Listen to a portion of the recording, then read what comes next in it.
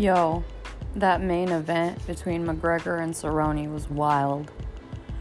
To be honest, my bro had fucking called it and said, like, watch, McGregor's gonna knock his ass out in the first fucking round. And I was just like, I hope not. You know, I was really rooting for the cowboy. And the reason why I was rooting for him was not just because he's a skilled fighter, but because I like him as a person so much more than what I knew of McGregor. Like, ever since his, like, arrest and, you know, whatever the fuck he was going through, I stopped tuning into his shit. Before that, I was actually rooting for McGregor. Like, when Mayweather and McGregor fought, I was rooting for McGregor, you know? And McGregor is an amazing fucking fighter. But for me, like, your personality and humility and overall demeanor matters too, you know? So for that reason, I was actually rooting for Cerrone. But goddamn, McGregor just, like, dominated, and that shit was wild.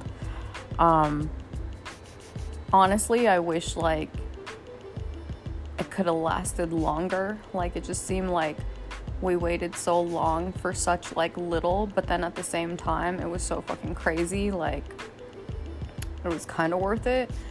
But, to be honest, like, the other fights, I mean, I feel like Holly Holm knew, because, like, she won, but she was like, I wish I had a chance to, like, show more of my skill and da-da-da-da-da. But yeah, like, that fight between Holly Holm and Pennington was fucking weak.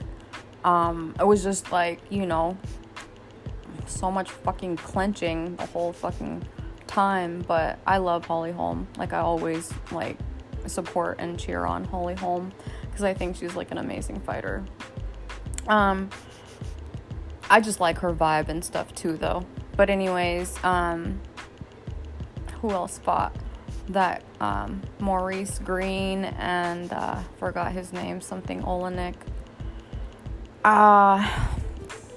To be honest, I wasn't really, like, that thrilled with that fight. I thought that Maurice was gonna win, but he lost by submission. And then Anthony Pettis and that Diego cat, that was fucking surprising. I thought Pettis for sure was gonna fucking win, but he submitted or lost by submission in, like, the second fucking round.